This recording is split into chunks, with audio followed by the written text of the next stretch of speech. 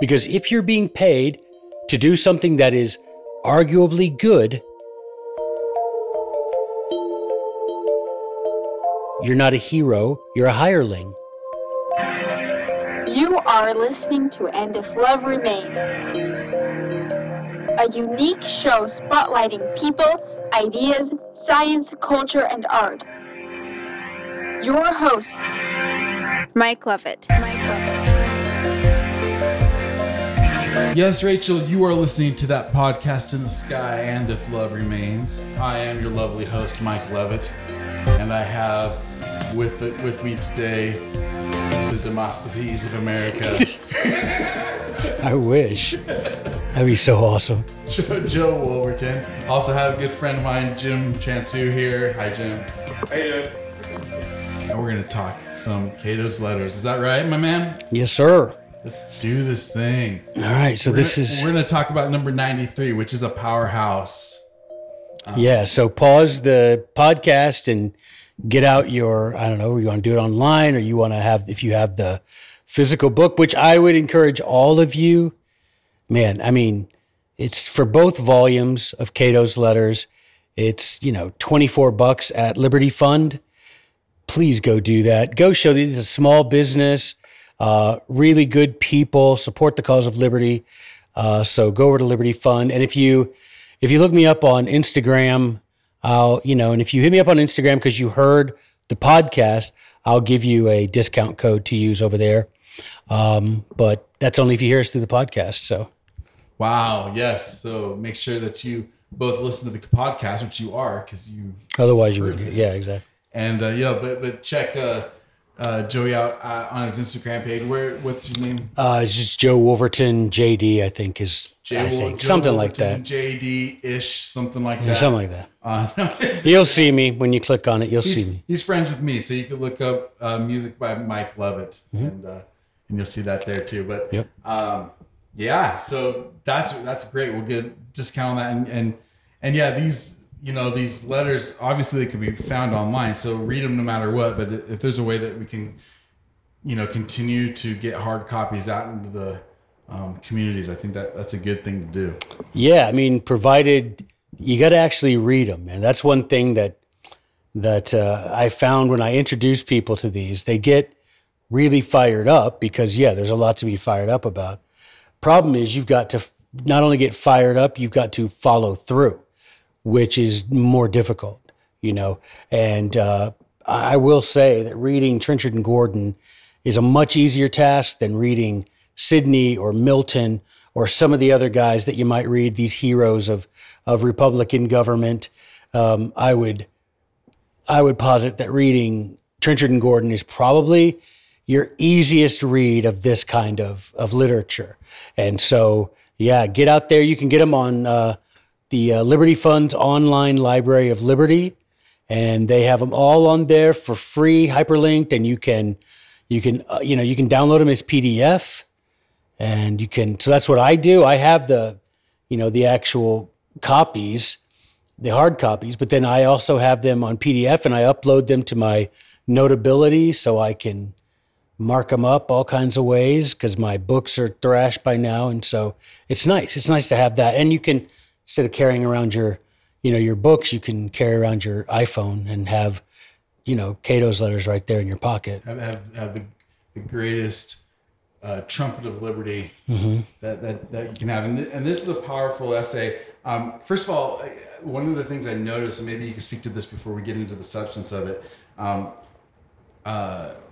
Gordon has a much different voice than Trenchard. Yep, that's right. Gordon was 34 years younger than Trenchard. So Trenchard started out doing, he earned a name for himself, a reputation. He wrote like the Independent Whig, eventually with Gordon, Gordon started off as his secretary, basically. And so Gordon's style, like you might imagine, as a younger man, Gordon tends to be a bit more fiery, right? Oh, you're fine. Gordon is a bit more fiery than Trenchard, but his style is less, how would you say, less philosophical and to me more practical, whereas Trenchard likes to lay out, this more philosophical approach. His tack is very philosophical, whereas Gordon is like, let's shoot them all and let God sort them out. Which is kind of what he says in 93. Is exactly what he says. So let's get into this thing, and the first paragraph when you first open this thing up and it starts talking about so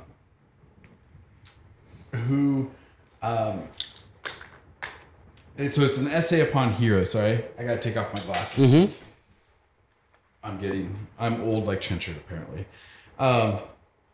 And so he's talking about the people who have reformed communities, taught laws, and punished those who violated the laws. And then he says, and I love this little, it's, it was clearly the point, but it's also like as almost a side note. And the greatest of all these public robbers and monsters, tyrants. And it was the heroes that made sure that the tyrants were taken care of as they should. Right. That was their, one of the things for which they earned this reputation. And I like how he opens it with sort of a checklist. I would, whenever I've taught this, when I teach it in a class and people are taking notes or whatever, I'm like, you can use this as a sort of inventory for yourself, right? To see, am I a hero? Am I, on the trajectory toward heroic deeds? And you can say, are you brave? Do you demonstrate courage, bravery? Are you disinterested? That is to say, are you above flattery? Are you above being bought, right? Are you above being manipulated? So you're disinterested. You just want the truth to be done regardless of the font from which it flows, right? You just want it done. Whether it benefits you or not is immaterial. That you go about doing good, prowess. That's a big one, prowess. Prowess is something that I think is overlooked, but shouldn't be. It's one of those things that to be heroic in this sense, you need some sort of skills. It's like people sleep on that. But I think they shouldn't. It's sort of like how people sleep on the whole, Second Amendment, and everybody likes to crow about the right to keep and bear arms, but it's the right to keep and bear arms as attached to, it is the security of a free society depends on a militia that is well regulated. And this is connected in spirit to this word prowess. You have got a well-regulated militia is a militia that trains together, that learns how to perform procedures necessary, maneuvers that are necessary, right? That's well regulated. So if you want to be a heroic person of the sense that Gordon is talking about, you have to have prowess. What do you have skill at? Can you make knives? Are you a marksman? Are you a pilot? Find something that you can offer that could accomplish the things that you mentioned. Well, right? I think first and foremost, are you able to take care of yourself? You can't take care of others before you can take care of yourself. Jim has taught self-defense for many years, and just the ability to be able to defend oneself in the situation, gives you confidence. And then you take that a step further, being able to, use a firearm, being able to, protect those that are in need, and be able to enter any situation with confidence. That's a big part of that prowess that you're talking about. Right. It's something like Plato talks about when he says, don't look for people. If something happens to the ship's captain, don't look to replace him just by anyone on the ship. Why is it that people who claim to have, boy, when it all comes down, I'm going to be the last man in the last foxhole, right? Why would we look to someone who's never done anything to prepare for that, to lead us in that moment, And if you compare that to our leaders today, Right. President Biden has never had a job in his life. Well, how many of them have? Very few. And if they do have jobs, they're law jobs in large corporations that are funded by government, and they end up in institutions and in think tanks, and then they end up in government, or vice versa, or media. It's never anything that's real, anything that can put food on the table, that's real in a true way. It's all this like theoretical stuff. Yeah, owning 1,000. And this is a musician talking, so right. Owning 1,000 guns and not being a marksman makes you worse than useless. It makes you dangerous to those around you, right? So prowess. The next thing he says, they go about doing good. Do you do that? At your own expense and danger. Do you do good because you're being paid to do good? Because if you're being paid to do something that is arguably good, you're not a hero, you're a hireling. I don't care how grand people like to stick labels on you. I don't care if you get a cool little uniform and a gun and a badge and a nifty Dodge Charger. I don't care if you get discounts all over. I don't care. If you're getting paid to put yourself in harm's way, you're not a hero, you're a hireling. Period. And this is the thing that makes 93 so offensive to so many people who claim to understand the Founding Fathers and do not. If you think the Founding Fathers would support a professional police force who are kids who, some of them, not exactly your finest, right? Not only that they would allow the government to steal their money, to pay salaries of a person they don't know, to ostensibly defend their family, then you need to take time away from this podcast and go read the words of the Founding Fathers, because not a one of them would support that concept. And there was no concept of that until the 1850s in America. And I've heard you say, like, if what would surprise the Founding Fathers most about our world today? And I think you said the two things were that we have a government education system and that we have a government police force. Mm-hmm. Yeah, I mean, it's some sort of disconnect so grand that I couldn't imagine, but I see it every day, right? You see the guy with the "I back the blue" and "Don't tread on me" stickers right next to each other. Right. Every time I see "Don't back the blue" in my mind, I think red coat lives matter, right? That's what I see in my mind. It's like, why are you supporting this? That, how can you have "Don't tread on me" and I support the people who are going to tread on me? I think that one of the things that I've come to the realization of, and I'm going to put it in my own words, is that the police and the army, the soldiers, the military, they are being paid by the state, and therefore they are loyal to the state, and they will protect the state.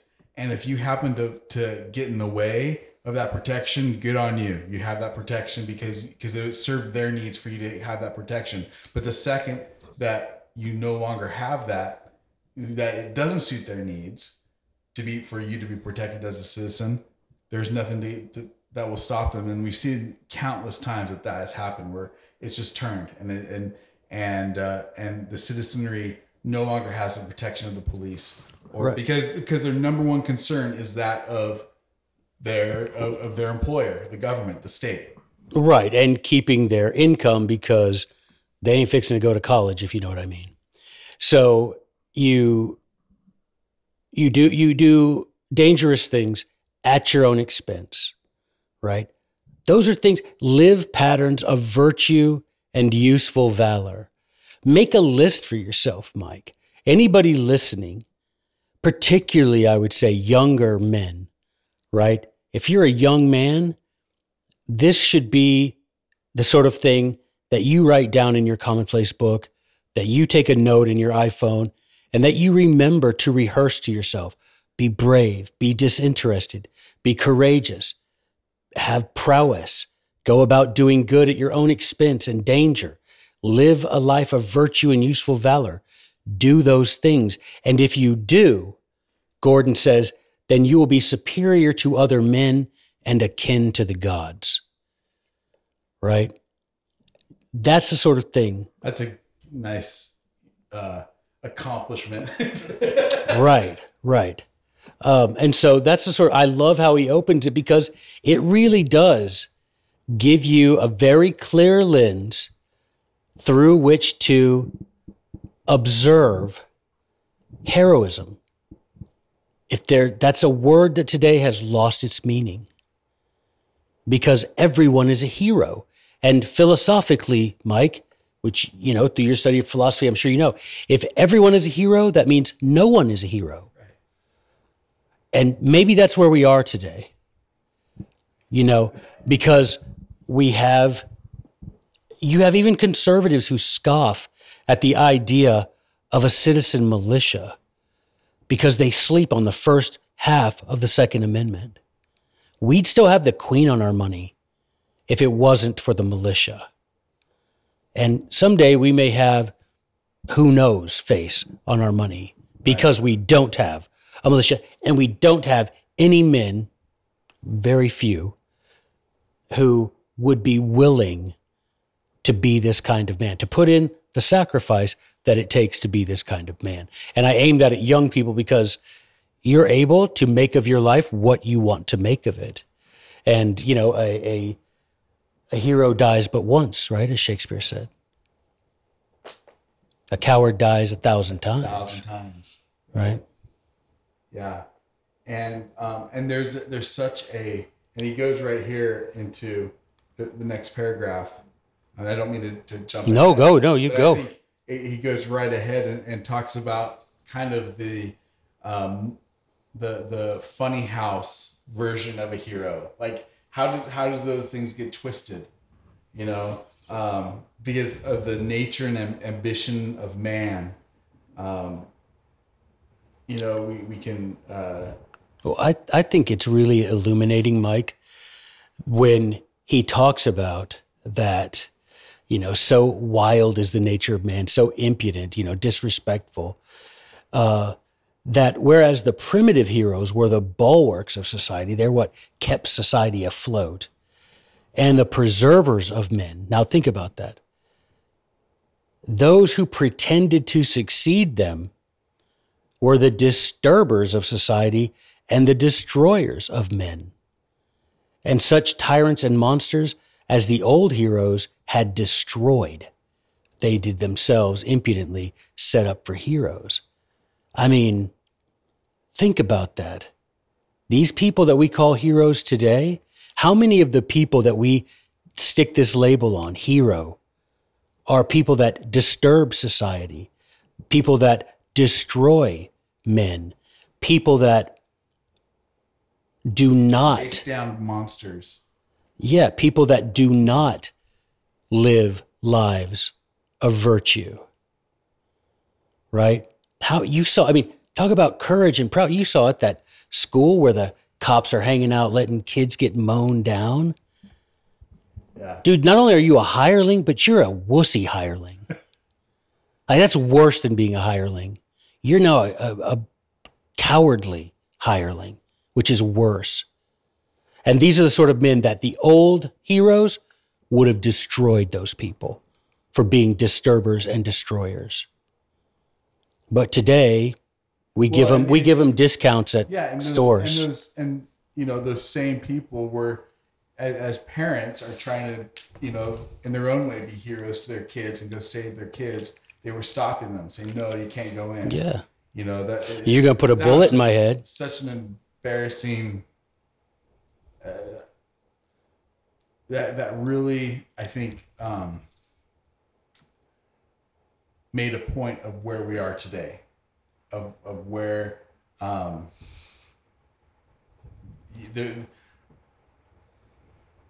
yeah. I dare a policeman to roll up on Sam. Go sing it, man. Let it out. You're the musician, man. Let it go. I need a hero. Right. Let's all sing hero songs. It's like Pitch Perfect. All of a sudden, it's like, what do they call it? The riff off. Songs about heroes.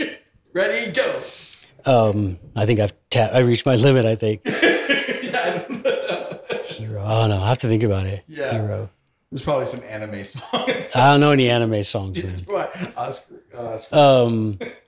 But yeah, I mean, can you imagine some cop running up on Samuel Adams, and maybe Samuel Adams' neighbor, had a warrant out, and a cop picks the wrong house, flash bangs Samuel Adams' house, and Samuel Adams being, oh, you're a policeman? Oh, never mind then. Sorry, you were just doing your job, officer. Thank you for your service. He'd be like, give me that musket. We're going to handle business. No, he absolutely. And how do we know that? Well, because he bloody well did that. Right. I mean, these people. This is where if we want to be free, if we want to have real liberty, we have to live and at least have the attitude that the founders had, and that means not putting up with people who want to steal your money, people who want to enter your home, without consent, people who want to. I was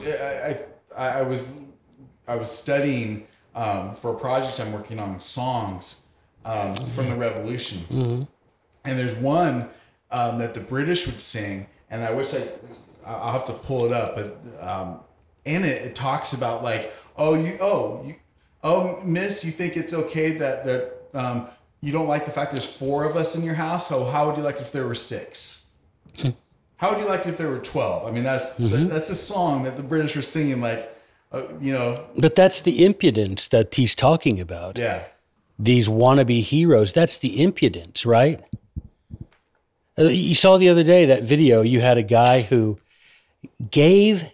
pierced his own son's ear, and son was telling someone about it. Neighbor called the police. 6 cops arrest him for endangering the life of a child because he pierced his own son's ear. 6 policemen dragging him out of his house. Wow. They would have been dragging all of us out of the house in bags. There's no damn way. And this is the thing we're losing. The courage of, are you a hero or am I a hero?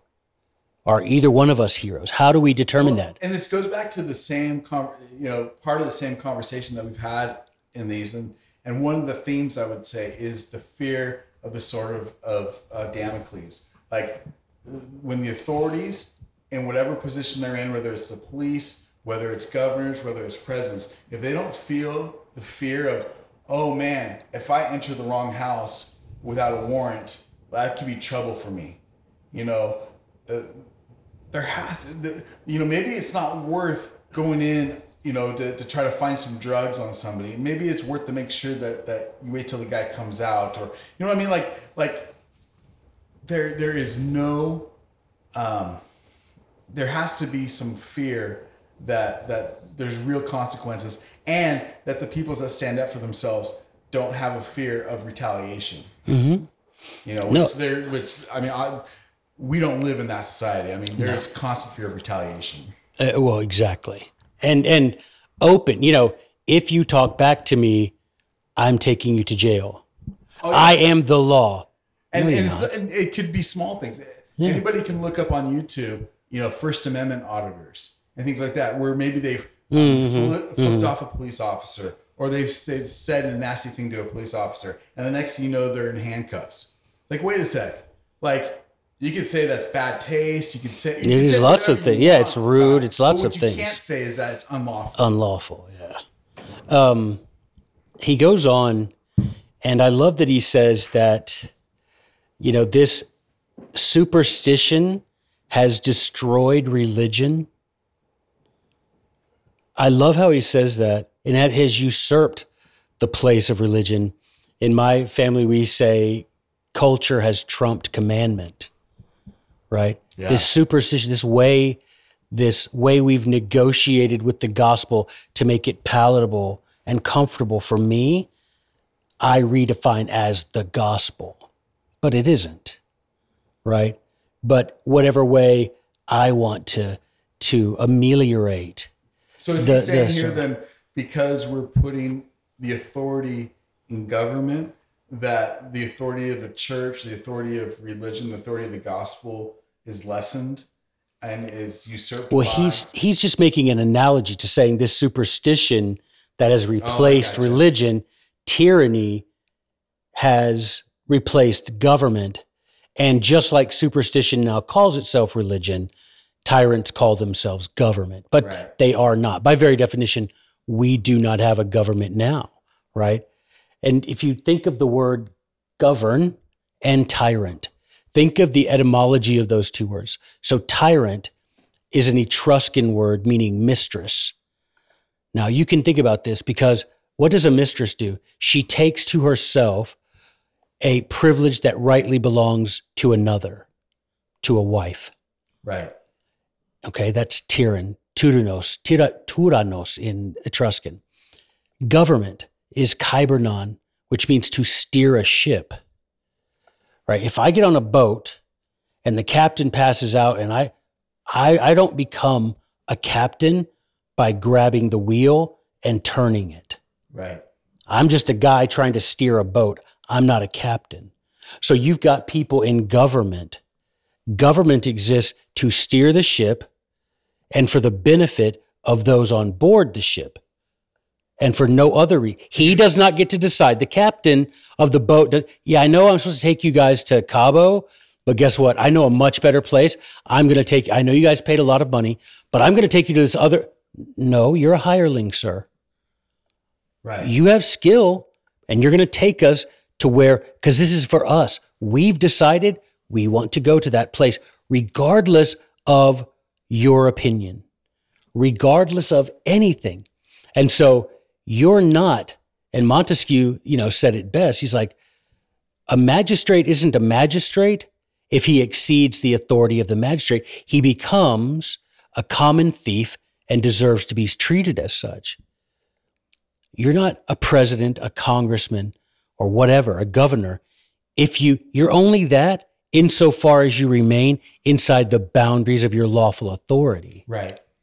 Right?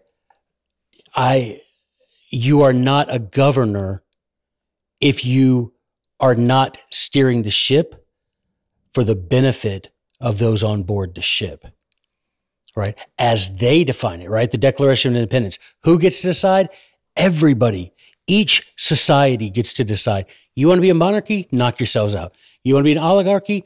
The Declaration of Independence could support any of those governments, because he says it's the government that the people themselves believe to be their best hope for life, liberty, and the pursuit of happiness. And it's the right of the people, once their association with said government, doesn't serve them, it's their duty to pull away. We've said this before. It's their duty to dissolve that government and start anew. Right. Once they stop protecting and preserving, once they stop doing that and they start disturbing and destroying, then they're no longer government. They are tyrants, and against which every man is a soldier. As Hugo Grotius said, they are the enemies of mankind and should be hunted down and treated accordingly, because they are diminishing you. They are diminishing your divinity. They are diminishing all of your natural right to rule over yourself. God did not create a society. He created a family. Right. And I think it comes down to and we're going to get deeper into this, I know, and there's so much that can be said, but it also becomes like a practical matter of okay, we understand this principle, so how do we apply that in our lives? And what steps are we willing to take? Well, we'll get there, certainly. But this next part, it's really important. With so much safety and even applause, is mischief committed when it has but a good name. Man, you stick a good name on something, a convincing name, and people will not only do it, they will applaud it. They will think it's, like we talked about when we fought against the Pledge of Allegiance bill. Yeah. Conservatives are just like apoplectic that someone could oppose that. And I call it a pledge of allegiance, and I say the word republic in it, and I say the word, under God. It must be a good, you stick the right word on something, and people will applaud the mischief. Even the word regardless, safety, especially the word safety. Regardless, yeah, right. It's the Patriot Act. Right. Yeah. It's the Restrict Act. We're keeping China from getting our data. Why? Because you don't like the competition? Right. To me, it makes more sense that the Chinese want to hack my phone than that the NSA. The Constitution doesn't govern bloody China. I don't care what they do. But the Constitution does define the authority of the executive branch. Right? Yeah, I don't care if China takes on. I assume they would try. For what reason, I don't know. But I also don't care. Because to me, they're not blaspheming. Every one of those congressmen and that president, all of them swore an oath. And all of them add the little coda, so help me God. Right. With their hand on a Bible or whatnot. Making God a witness of their blasphemy because they already promised to break the oath. And to your point about China, I want to mention, because what happens is then in China, or name your favorite, terrorist organization or group or country out there becomes the federal government. Well, I was going to say, the federal government turns them into the enemy. They're far away. They could be an enemy. They very well could, but they're far away. Where we have an immediate threat, an immediate enemy, 1,000 miles from our house that somehow is able to touch our lives in every way and make every decision for us. Well, somehow the somehow is known. Yeah. Because without it. Right. We don't care. And we're much, and this is just a human nature thing. We're much happier to think about an enemy that's far away and to protect ourselves from that and allow somebody to walk over all of our rights to protect us from a faraway enemy than to see that the protectors have become our enemy. Right. And we comfort ourselves by saying, well, when that day comes, I'm going to stand up to the tyrant and I'm going to do my thing. It's much easier to do that than to say, okay, today I'm a, 16, 17-year-old young man. I'm going to start living a life of a hero as defined by my heroes. Right? If you look up to the founding fathers, then you should look to those that they looked up to. Right. Becoming a hero is a process. It's not a... Right. But you could start working on it, right? Right. Yeah. And so I think, just so as not to belabor it, we can keep going here because it gets really, really good. Yeah. I mean, we haven't even touched it yet. So Alexander, talking about Alexander the Great, deified himself, made himself a god. And Caesar, talking about Julius Caesar, was deified by others for being universal murderers. And Cook, I know it's spelled Coke, but it's pronounced Cook.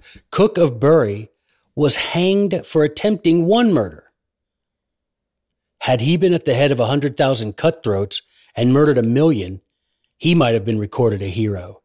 His name handed down to after ages with eulogiums and public declamations made in the schools upon his conduct and virtue. See, I love that. I love that so much because it's not the name hero. It's not being called the great that makes one great.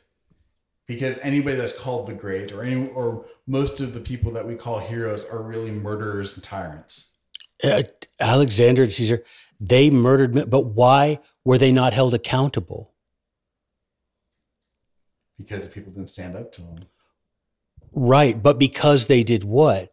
They stuck a name. Conquest, Pan-Hellenism, Pax Romana. They stuck these words. Patriotism. These barbarians need to be put in their place. These whatever. They stuck these names. So they get back. We defeated the enemy. Who was our enemy? The Gauls. What were they doing again? Absolutely nothing. But I just killed 1 million of them. All for you, Rome. Because he comes into Rome, right? Everybody, oh my gosh, sends letters home about how he's making Rome safe. And that sounds awesome. Alexander, I'm spreading the glory of Hellenism around the world. Right. I'm conquering Bringing democracy to the world. Yeah. But you got one guy who murders one person. He's hanged as a murderer. These guys are called statesmen and heroes. So if you're going to murder one, murder a million, man. If you really have this desire to murder, run for politics, start some wars. And yeah. But of course nowadays you won't exactly get involved in them other than to, because as he said, so to support them. Words in world abuse and so much safety, even applause, is mischief committed when it has a good name. So we're not going to call ourselves murderers. We're going to call ourselves the great. We're going to call ourselves conquerors. No, but also, why are you doing it, Mike? Patriotism. Yeah. I'm doing this because if we don't take the war to them, Mike, they're going to bring it here. Bull crap. Which, by the way, I used to believe that. So did I, man. I used to believe that. I used to think, oh yeah, better have it happen there than here. But the more I've looked into it, the more I realize, like, that's not what happened. I'm getting rid of the bad guys by killing these terrorists with flying robots. That's what the terrorists do. So to beat the terrorists, we become terrorists? What happened to... I've read the Constitution. I know you've read it. It says, no person shall be deprived of life, liberty, or property without due process. Not no American person, not no good person, no person. Because guess what? You're not a criminal until you're charged with a crime, allowed to answer those charges, and had the merits of those charges decided by an impartial tribunal. You're not a bad guy until that happens in America and England. I don't know what they do in Pakistan. Don't give a damn. Don't care. Right? You could be found guilty, guilty until proven innocent. I don't care. But that seems to be a universal Western thought. In other words, like, why have the Nuremberg trials? Well, the reason why you have the Nuremberg trials is because they need to account. They have to be put on trial and account for the deeds that happened. Right, but we don't do that. Right. We've brought so many of those terrorists that have held trials and are now at Supermax, right, in Colorado, in Supermax prison. We could do that. But instead, it's like, it makes the sheep among us, the timid among us, feel good that someone else is getting his hands bloody on our behalf. I'm making the world safe for democracy. I'm standing up for America's allies. You want me on that wall. You need me on that wall. Right. We're flying robots. We're killing guys. That's what they do. That's what they do to us. Yeah. Right? But once again, going back to this definition, if I do it and I'm an American, that's heroic. Mike, if there was an enemy of the Pakistani state living in Queen Creek and the sovereign state of Pakistan sent a flying robot over here and blew up his neighborhood, Pakistan would be flattened. Right. But because it's America and because he's a bad guy, we can do it to them. Well, this is the thing, Mike. That's because there's no principle. It's all about arms. It's all about who's the powerful. Because we're right. We're the shining city on a hill. We are right. If we're doing it, we're defending democracy. And we're putting away bad guys. I'm putting my life in harm's way to keep the streets safe. Are they? If I hired 1 million more police officers in Queen Creek tonight, would there, let's not say Queen Creek because heaven knows nothing happens here. Let's go Chicago. If I put 1 million cops on the streets of Chicago tomorrow, would Chicago be safer the next day? No. No. Not at all. It'd be a lot more dangerous. Right. It would not be any safer. And anyone who's studied things knows that. Right? So you look and you say, it's just words. So we have to, let's just say, why would it not be safer? It wouldn't be safer because you have 1 million more thugs, 1 million more government paid employees that are there to protect the state. Right. And you have, to many of those people, that uniform represents oppression. Whether you're a good guy or not is immaterial, right, to that situation. And you're not going to put yourself, when you're there, you're collecting your paycheck, right? You want to do all those things. You're not going to voluntarily put, and even if you did, it still would be heroic because you're getting paid for it. Right. And that's true. You're a hireling, but let's say you were trying to do good. The point is the net, there is no net good. No, there wouldn't be. And the opportunity for corruption would just spike as well. Right. Because to someone like a cartel with the money, when you're looking at, like the Medellin cartel had more cash on hand than GM in the 80s. Well, to them, that just says, okay, we got to spread some more money around. Well, it's not just that. It's now I can pinpoint where to put the money. Right. I don't have to guess. Right. Yeah. I know who to bribe. And so just have it be it the right thing. And the other thing I wanted to mention is the other really dangerous aspect of not living by principles is then it gets turned on us. In other words, now you have an Edward Snowden who is, who's cannot return to his home.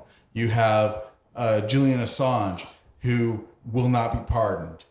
You have that's just rotting in jail and will probably die there. Mm-hmm. You have people that have not gone to trial for January 6th, and you could say that's right or wrong. Julian Assange didn't kill anyone. No, he didn't. George Bush ordered the killing of thousands. And this is what he's saying. George Bush was president of the United States. He was fighting the bad guys. Right. So he's a hero. And Julian Assange is a bad guy. Julian Assange is rotting in jail. Because what did he do? He exposed the corruption. Right. That's right. And now we have an NSA that has too much money and too much manpower that is now looking at American citizens and is spying on us as much as anybody else. And once again, the applause, right? Do you know how conservatives would act if it was announced that we were going to arrest George W. Bush for war crimes? Well, we know how, because people would say it, and it would, and you liberal, you a communist, right? No, I read the Constitution. There it is. I'm not a communist at all. I'm in favor of free market, but I'm also in favor of, if you order the murder of people, then you ought to be held accountable, whether your name is Alexander the Great or Cook of Berry. Yeah. You got to have the same. Or Child the Highwayman robbed the mail and was put to death. But if he'd robbed a nation, he would have governed it. Right. Instead of hanging in chains, he would have led a whole people in chains and been dubbed an able statesman and a faithful minister. There's something sick about human nature about that. And I don't know if it's our need for security. I mean, I don't know what that is that says, hey, this guy is the guy that I want to be my ruler. The guy who has just robbed an entire country. The Philip of Macedonia, why would you give into that? Why wouldn't you fight him? Because he's a slick talking veteran. How many of our leaders have been slick talking veterans? A lot of them. There you go. Well, I mean, that's the way, because we applaud that. He's a hero. He put himself in harm's way for Greece. What? He did it for his own. He did it to enrich himself. But all right, so so much of this, man. When you go down to the next paragraph, and he's talking about, what is it? Mischief is inseparable from the profession of the present hero, whose business and ambition it is to multiply conquests and consequently miseries upon those whom he conquers. What a wild and inhuman spirit to plague the world in order to make a figure in it, to commit great villainies for a good name, to destroy the peace and prosperity of mankind, to gain their esteem, and to shed their blood to show themselves fit to govern them. I mean, they brag about, I'm going to get every member of Al-Qaeda, and I'm going to take care of all of them. We're going to use the shock and awe. They brag about it. Right. Before, if you elect me, I'm going to put these people in their place. I am going to rid the world of this menace. But it's like, Ron Paul always said, they don't hate us for our freedom. They hate us because you blew up their wedding and killed 50 people who don't care at all about the United States. They don't hate you for your freedom, idiot. They hate you because you're murderers. Because when they go back to collect the bodies of their loved ones, the little piece of shrapnel have the words United States of America written on them. That's why they hate you, dude. It's called blowback. Yeah. I may not like the way my neighbor runs his house. I may not like his politics. I may not like literally anything about him, but I can coexist with him. But guess what? If I go over there and start making a scene about how I don't like his politics and I start vandalizing his house and he comes over and kills me, did he hate me for my better values and better? No. Well, and I think, and let's turn it a little bit, and let's say your neighbor, blows up one of your buildings and kills 500 of your family members. Does that give you the right to go and kill 50,000 of his, or should you not bring him to justice? Well, even if you assume that you would have that right, which is fine, assume you have that right. I don't care. There may be something to that. But my point is, what would be the reason for the killing? The reason for the killing is the murders committed, not because they're jealous of you. Right. But dude, it's blowback. It's simple vengeance. For every one suspected bad guy, you militarize 3 of them. Because they're like, that guy, I know him, he did nothing. This is the way they're going to act. Then we're going to strike back. But again, if you're the president of the United States, they used to have their kill list meetings every Thursday. Well, they have the cards, the right. deck of cards. I interviewed a guy, Mike, who was a drone operator from Nevada, operating drones in the Middle East. And he killed himself. 24 years old, killed himself because he finally realized what he was doing. And it drove him insane. Now, I obviously interviewed him before that. I wanted to know, what his life was like they go in this tiny little hut. They're not allowed to have smartphones, not allowed to read the paper, nothing like that. And they just get on a clipboard, coordinates. And then him and another guy, they coordinate. This is the coordinate. Are you there?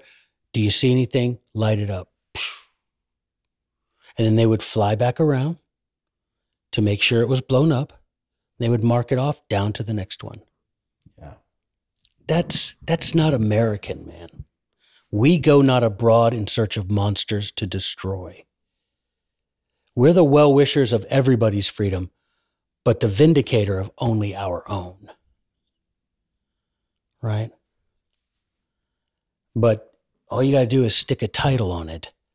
Patriotism, revenge, president, Congress, democracy. Yeah, and I think now is the time. I mean, we're past time in a lot of ways, but I think for many, like now is a time that we can, and I'm going to use a religious word here, but that I've had to look at myself and my thinking, and I think a lot of people need to look at themselves and just the way they think and repent, change, think about this stuff in a new way. read this stuff and see how does it apply to today. Because, I struggle to not be a hypocrite and saying like, that wasn't me 10 years ago, 5 years, like, no, same. Yeah. And so like, and now it's like, it breaks my heart to think about like, the soldiers that I know who I was totally in favor of them going to war and not just messing up the lives of the people over there, but messing up their own lives. Like you were talking about the drone pilot, I can't imagine what those people saw and went through. And I was fully on board with it. Mm-hmm. And it's hard to like come to that realization, it's hard to go, oh my gosh, what was I advocating for? Am I advocating for peace and security, or am I advocating for vengeance? Well, what are those troops, the American troops that Biden sent the other day to Africa? What are they doing there? What are they doing there? That's a good question. Well, when they kill the people those are the ones you kill those guys. When they kill them, are we going to be safer here? Are we going to have better lives, more liberty, greater prosperity? No. But Joe Biden doesn't care because he is not over there. It's like he says, he not only kills other people, he throws away the lives of his own soldiers. Right. I mean, just to glut a restless tyrant and his instruments, men and nations must be slaughtered or enslaved. That's the way you get glory from these pretend heroes. Such is the difference between the old original heroes and these, they're apes. And then use this as a checklist for our government, who by fraud, violence, perjury, restless cruelty make war upon their subjects and neighbors, and by sacrificing the virtuous and the brave, or by making them their instruments to sacrifice others, and by distressing, exhausting, plundering, and chaining all, push human misery as far as it can go. That's what they do. That's what you do. Yeah. That's how you gain. You promise to be, I'm going to kill more of those brown people than my opponent. She's soft on brown guys. I will kill them. That's what you do. But we don't care, you see. We don't care. We claim to be a Christian country. Right. Okay, go and look on this next presidential campaign. You will see that each of the candidates has a thing, the things I promised to do in my first 100 days. Go through that list. Put a red mark next to everything that the Constitution allows them to do. Oh, it'd be zero. None. Then tune in, Mr. Christian. Tune in to the inauguration when that guy who's already promised you to violate the Constitution, but he's your favorite tyrant. Pew. I got the right letter after my name, y'all. What's up? So I've promised to violate the Constitution, but now, Christian, you're going to cry and you're going to applaud and you're going to feel so patriotic when he puts his hand on a Bible and says, I swear to preserve, protect, and defend the Constitution of the United States, so help me God. And you're going to be like, oh my gosh, he's such a good man. He just blasphemed and you applauded it. Our fathers would have torn him off that stage and shown him a hero. Well, our ancestors. And they were. That's for sure. They were heroes. Yeah. I don't know if you're getting tired, but we got to go to the. We got to go to what he suggests they do with them. Well, and there was one other thing that I want that we talked about, which is where is it? There's so much. Where does he talk about mock heroes? Valor by proxy. Valor by proxy. Yeah, he does. But what about this one where he's like, an equitable punishment for how bloodthirsty they are? Yeah. That's in this paragraph.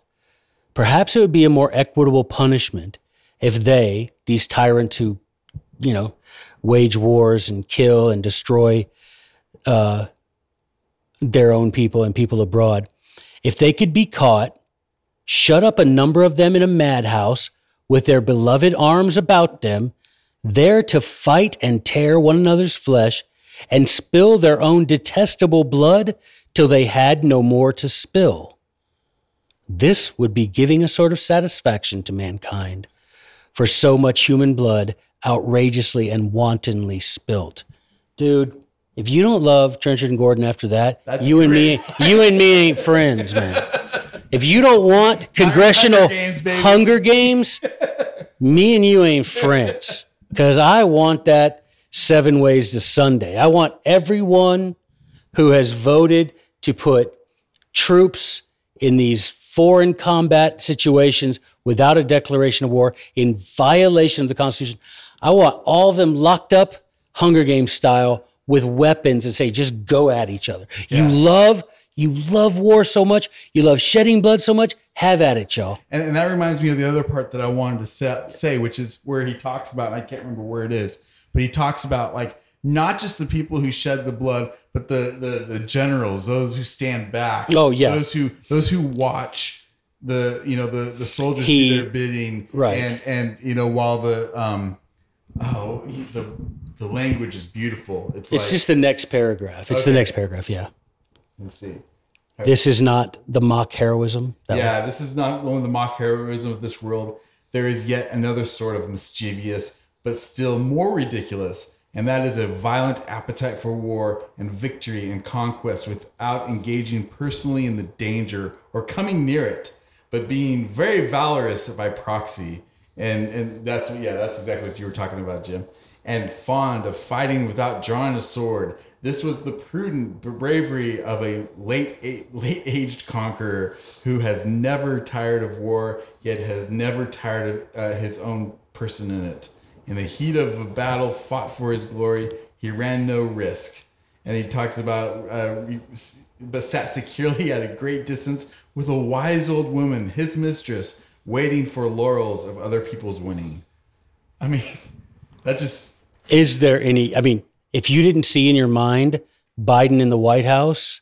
Right. We're going to straighten out Africa.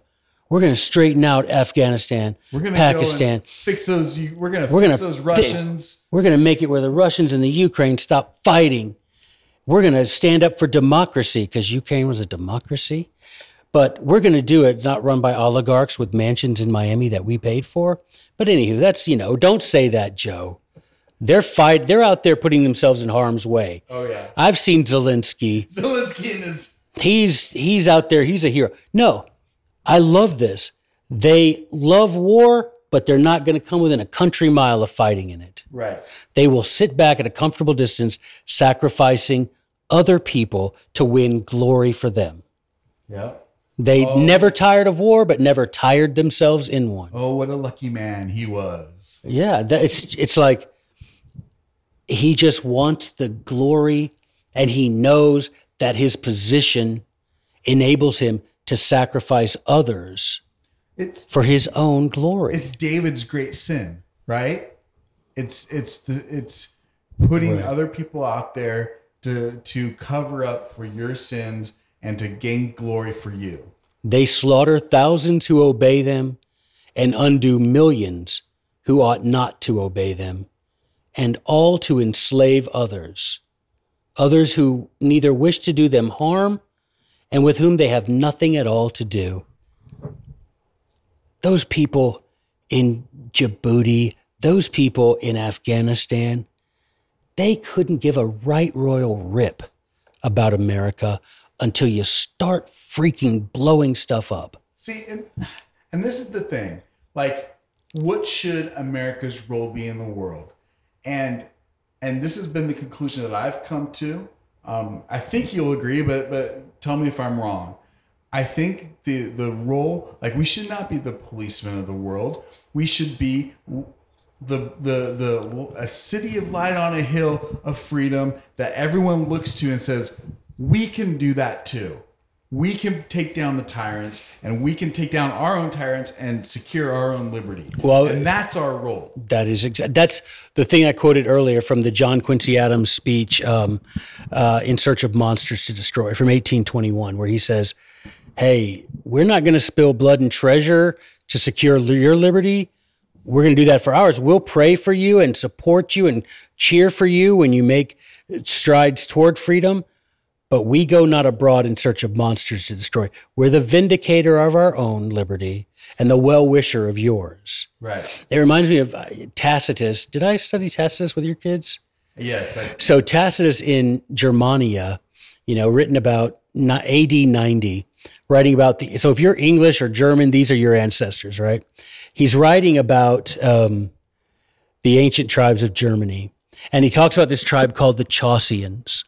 And when I taught this, the first time I taught this in a brick and mortar high school, man, the kids were running around tagging boards in the school with "Be a Chaucian," because the Chaucians in Tacitus's Tacitus record, Germania, he says, everyone knew that if it came to a fight, they were going to give you a fight, but they were peaceful, they were respectful, they went not out looking for combat, looking for conquest. They were peaceful in their land. They would not suffer others to attack them, but they would not go out seeking neither plunder or conquest. And that's who we could be, man. We could be that. Who's going to fight us?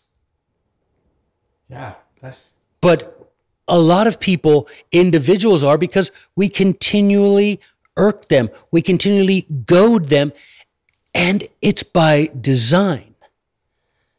Right? When there is no domestic enemy, create a foreign one, said James Madison. But Madison got that why. That's exactly what Pisistratus did. These Athenians will not let me rule, will not give me their arms. Well, I'm going to ride outside of town with my boys, cut ourselves up with our own knives, and then ride back into town and say, oh my gosh, there is this foreign foe out there. They're going to attack us if you don't let us be the official army. Give us your weapons, because we don't know who to trust. We don't know who we can. Your neighbor might be one of these people. You got to give. Oh my gosh, seriously? Yes, there's a ton of. Look what they did to us. Oh, here are our weapons. Womp womp womp. Right? It's Al Qaeda. Right. It's not. Who is it? Then it's not Taliban. Oh, okay. Right? It's the Chinese. It's the Chinese. In the 80s, it was the Japanese, remember? Anyway, it's somebody. It's always somebody. If you can't find a domestic enemy, create one. Because people are so willing to give up liberty in exchange for this safety this illusory promise of safety. Right. And I think that's the key. Like, the problem isn't that we have enemies. Of course we have enemies. The problem is that we make them, first of all, we do harm to them that makes them, makes them more enemous, more of an enemy. Mm-hmm. And at the same time, like, we have this false idea that we can be secure. Like, somehow they can't, that we can't, that we can have this like bubble of protection, and you could have a bubble of protection, but at the price of liberty. And liberty is scary. Freedom is scary. And we have to be willing to face down that fear. Right. I mean, that's the point, though. Existence, a free existence is, a tenuous existence. Yeah. But that's what it is. But you come together and you make rules with people who are like-minded. And when you say we have enemies, I'm like, who's this we, Kimosabi? Because, I mean, seriously, yeah, if you continue with this narrative that we are a nation, a word that does not appear in the Constitution, and not a single person in that convention would have stayed there had that been the proposal. But if you continue that narrative, and now we have for 5-6 generations that we're one nation indivisible, when you can, like we did, we demonstrated to these Arizona lawmakers that was written by a socialist to support a socialist magazine, that it was supported by the teachers' unions, by the American socialists. They don't care because why? You cannot dissuade someone of lies that they've been convinced are true. And as you mentioned before, like it's always the first thing that we learn that becomes the truth. Right. Well, that was Thucydides. That wasn't me, but yeah, Thucydides is like, you can For come. me, it's you. Okay. I know. Joe Wolverton, Thucydides, same kind of deal. But you know, but it's a real thing, Mike. You perpetuate this narrative, and it becomes the enemy of this ruling class. Right. Becomes the enemy of all of us.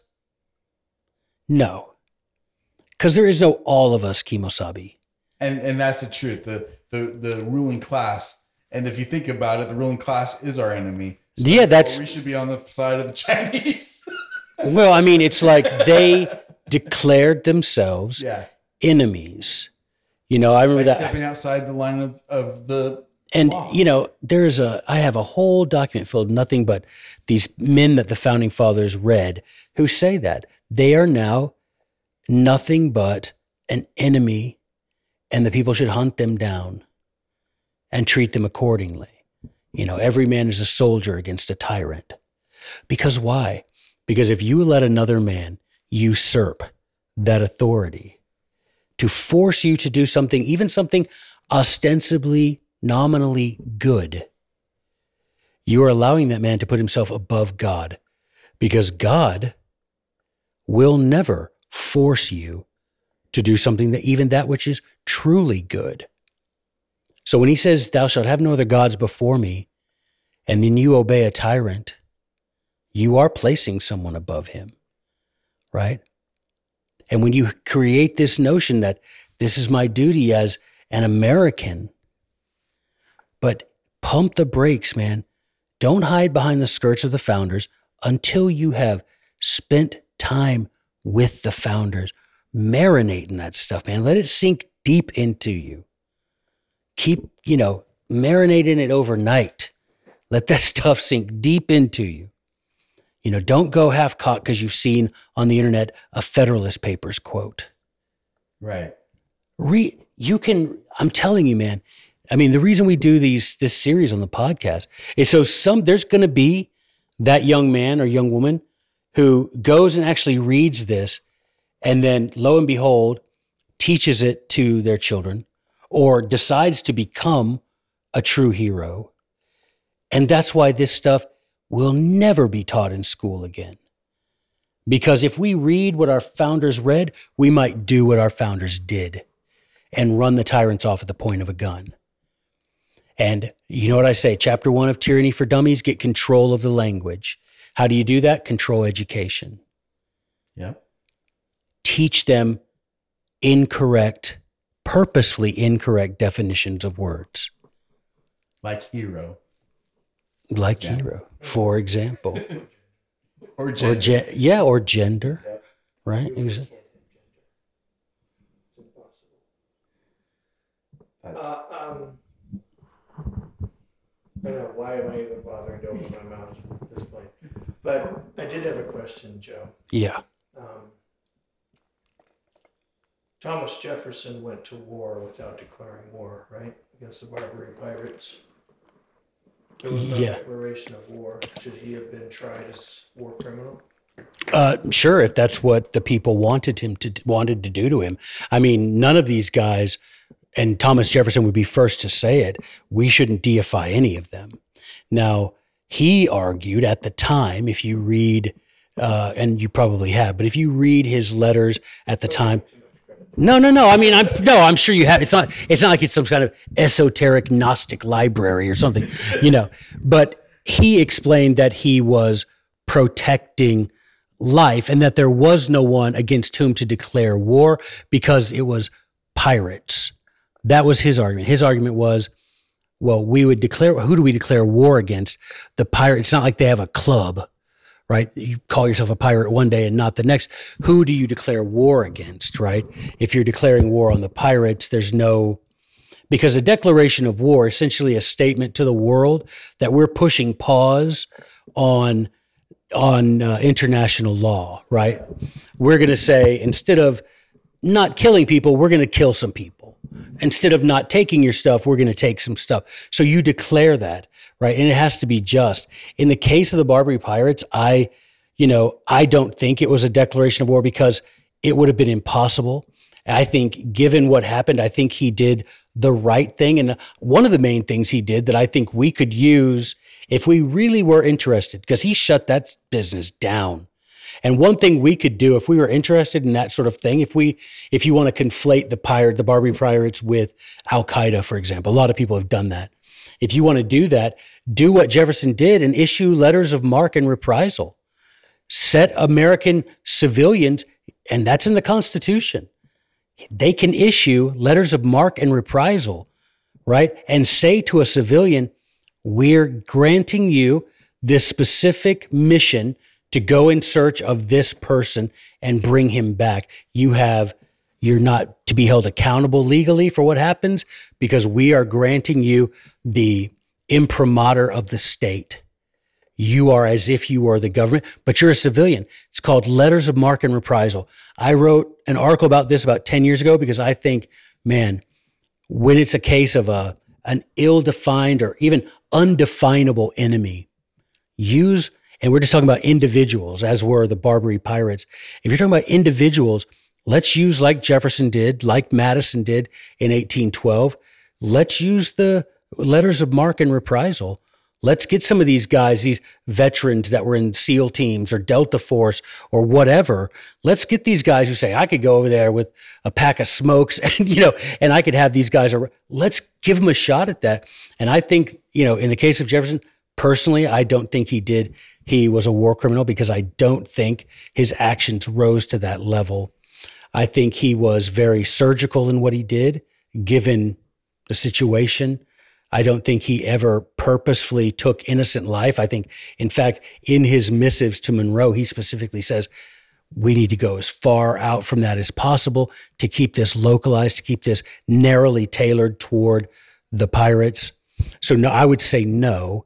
And I would say for those reasons I just said, but also I would adopt something from that era, and that is the letters of marque and reprisal. And if you guys want to look that up, it's MARQUE, by the way. And if you want to look that up, just Google my name and letters of marque, and I'll go through the whole history of it. And it's really an effective tool, especially in light of piracy and maybe terrorism or things that are ill-defined or undefinable. Use those tools which is a constitutional tool, whereas the president sending, drones to drop missiles on a wedding because the uncle of a bad guy might be at that wedding, that's not constitutional. Well, it also prevents a standing army. Because you're using civilians, and you're saying, okay, it's a very specific task, it's a specific thing, and you can go do this thing. But once that mission is accomplished, stand down. Like you're no longer right, because you have a very narrowly tailored mission. You are going in search of, just for the sake of discussion, Osama bin Laden.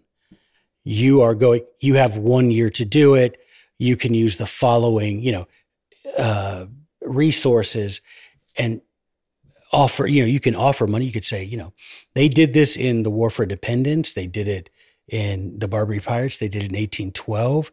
Use that. I mean, it's on the table. Whereas, a 20-year undeclared war that decimates a nation is not constitutional because only Congress can declare war. And although I get why politically it's advantageous to push onto the president, because then you could say, look what he did. I never wanted to do that. Right. He did it, right? And you can hide behind some authorization for the use of military force. Have some Stugats, declare war or not, right? Market reprisal is still,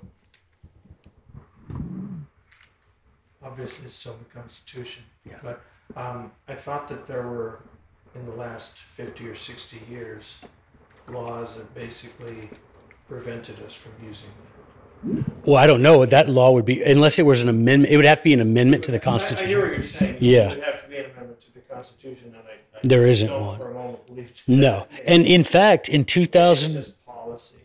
Yeah, policy small. I don't care. If it's not an amendment, that still is in the Constitution. And in fact, Ron Paul made a bill seeking to have letters of marque and reprisal issued. I can't remember what year it was, maybe 2002, when he was in Congress. And he's like, and you can go and you can go on YouTube, and he gives a whole, he's like, why don't we use this? Let's use this that we have, because to have abolished that, it would have to be an amendment, and no amendment has ever been ratified that abolishes marque and reprisal. I know. Interesting. That's cool.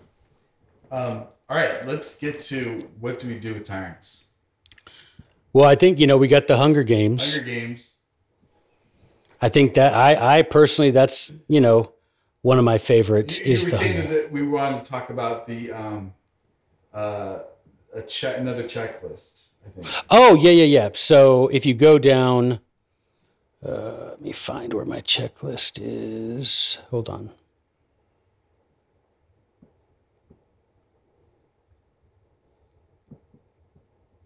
Now I have to find.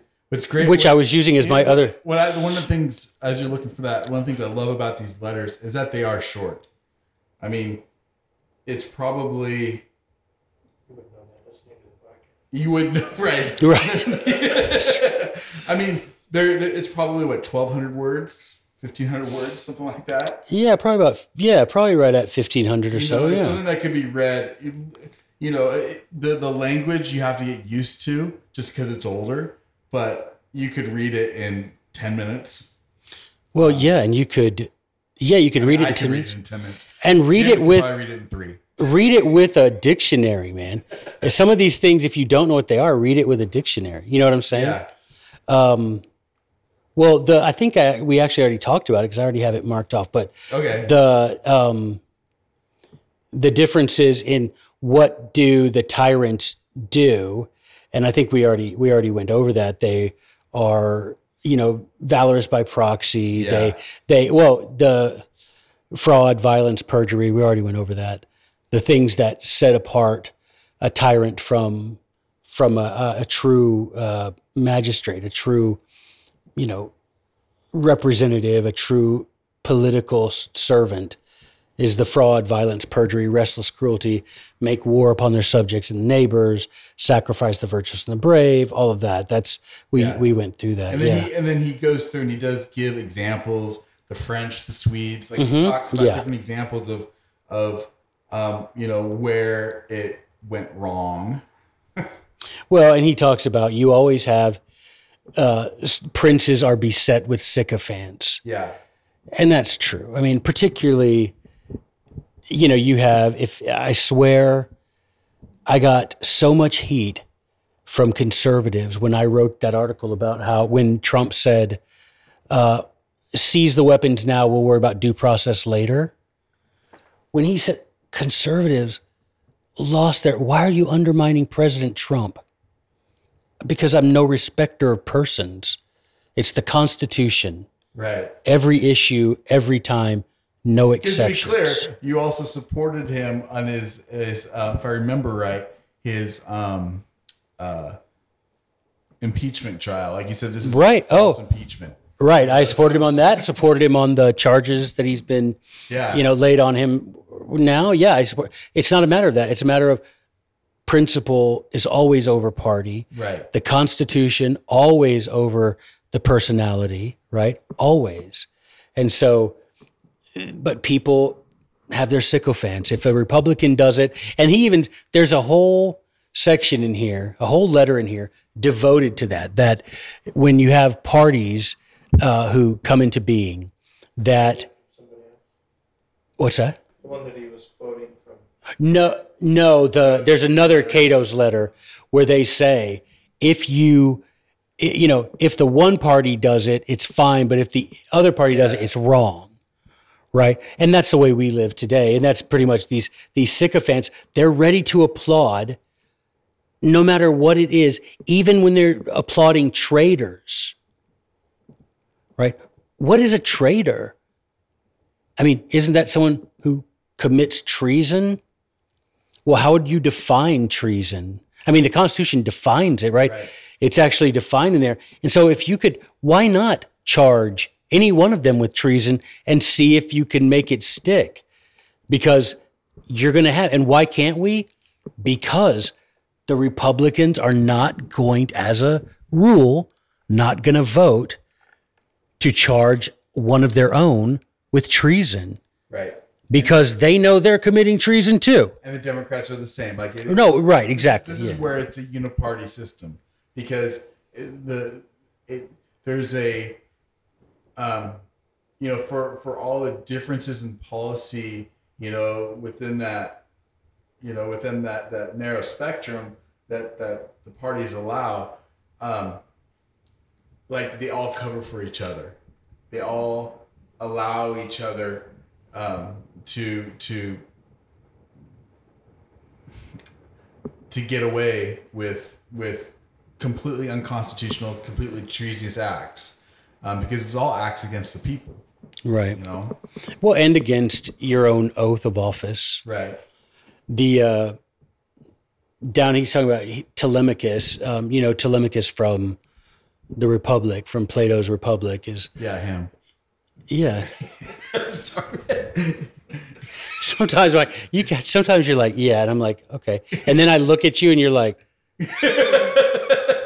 side eye. No, I'm just trying to put in my head the next thing I need to read. Oh, Plato's Republic. Yeah, Telemachus. But anyway, so he says, he puts it in Telemachus's mouth, but he says, and this sounds, James Madison could have written this, such are the heavy evils that follow war. I mean, you think about what has happened in the wake of war in the United States. And not just declared wars, because obviously there hasn't been one since 1941, but think about that. How the country changed after World War I, with income tax, with the Federal Reserve, with the growth of the Army, and think of World War II, with mothers continuing their employment outside the home, right? Vietnam, the sexual revolution, right? Such are the heavy evils that follow wars. What blind fury urges unhappy mortals? So few are the days that they have to live upon this earth, and so miserable do they make those few days. Why will they run headlong into the jaws of death, which is of itself already making hasty approach to devour them? Why add so many frightful desolations to a short and bitter life that is already made so by heaven? Men are all brethren, and yet they tear and butcher one another, more unnaturally fierce and cruel than wild beasts of the desert. Lions don't make war upon lions, tigers not upon tigers. They attack animals of a different species, but man, and man alone, in spite of his reason, does things that those creatures without reason would never do.